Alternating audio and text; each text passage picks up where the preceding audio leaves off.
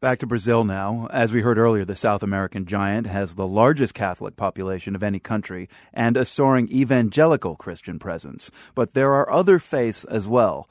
Reporter Lily Jamali tells us about one of them called Umbanda. It's a Saturday night and dozens are gathered at a house in a working-class section of Rio. On an altar at the front of a large room, a likeness of Jesus, bathed in blue neon lights, stares out as men and women dressed in white uniforms slowly march in a circle.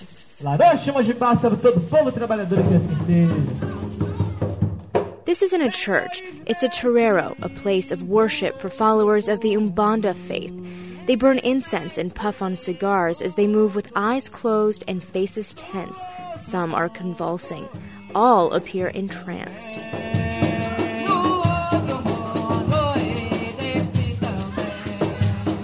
They say they are mediums working to become possessed by spirits who have the power to help the living.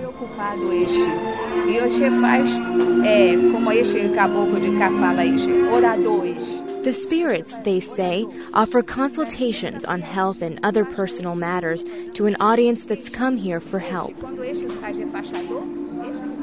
Umbanda may be Brazil's only truly homegrown religion.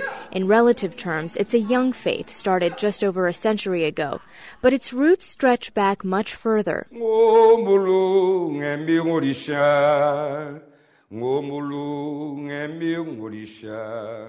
Umbanda combines indigenous Brazilian traditions with those that the slaves brought with them from Africa. Add a dash of Catholicism and Spiritism, whose followers believe the spirit lives on when humans die, and you get Umbanda. The number of Umbandistas in Brazil is estimated at 400,000, a small slice in this nation of 200 million, but it could be much higher. Many practice secretly to avoid discrimination, threats, and vandalism, the price they often bear for adhering to a religion many Brazilians consider the devil's work. This is a predominantly Catholic nation, but Miranda says discrimination comes mostly from a different corner. The Pentecostals, who preach constantly against the religious acts that occur within the Umbanda temples.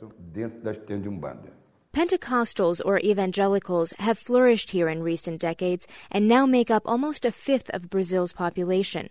Umbandistas say they've always been targets, both before and after the 1989 signing of Brazil's constitution, which protects religious freedom. For years, the threats came from the government, which at times banned the practice or forced followers to register with authorities. But in 2008, something changed. One night, just before a service, 4 young evangelicals forced their way into the terreiro run by Edmar de Almeida. Sim, fazendo cumprimento sobre o quebra-quebra deles. They threw all the images on the ground, all the images, one after another.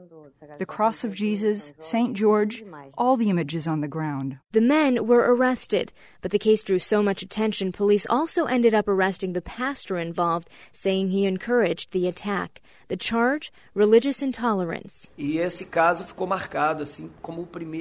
was the first time a pastor had been arrested for religious intolerance ever in Brazil. Henrique Pessoa of the Rio Police Department calls it a turning point because it prompted the department to track cases of religious intolerance for the first time. Soon after, complaints of persecution by Rio's Umbanda community spiked, a sign, Pessoa says, that government intervention has restored their faith in the state. We saw a rise in communication. They were able to report the trouble because for a long time they didn't think the police would deal with it, or they were ashamed by their own religious identity. Discrimination against followers has by no means disappeared. Miranda, the historian, says even now they often hide their Umbanda faith from friends, family, and co-workers, but shouldn't have to. Eu posso não concordar com nenhuma palavra do que você diz. I may not agree with a single word you say, but I defend your right to say it. I don't agree, but you have the right to say it. That's important.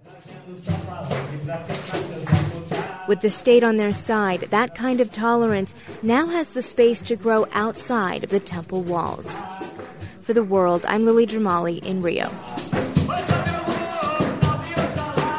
Lily was given access to the Umbanda temple where she saw firsthand the religious dancing involved in the service. You can see that video at theworld.org.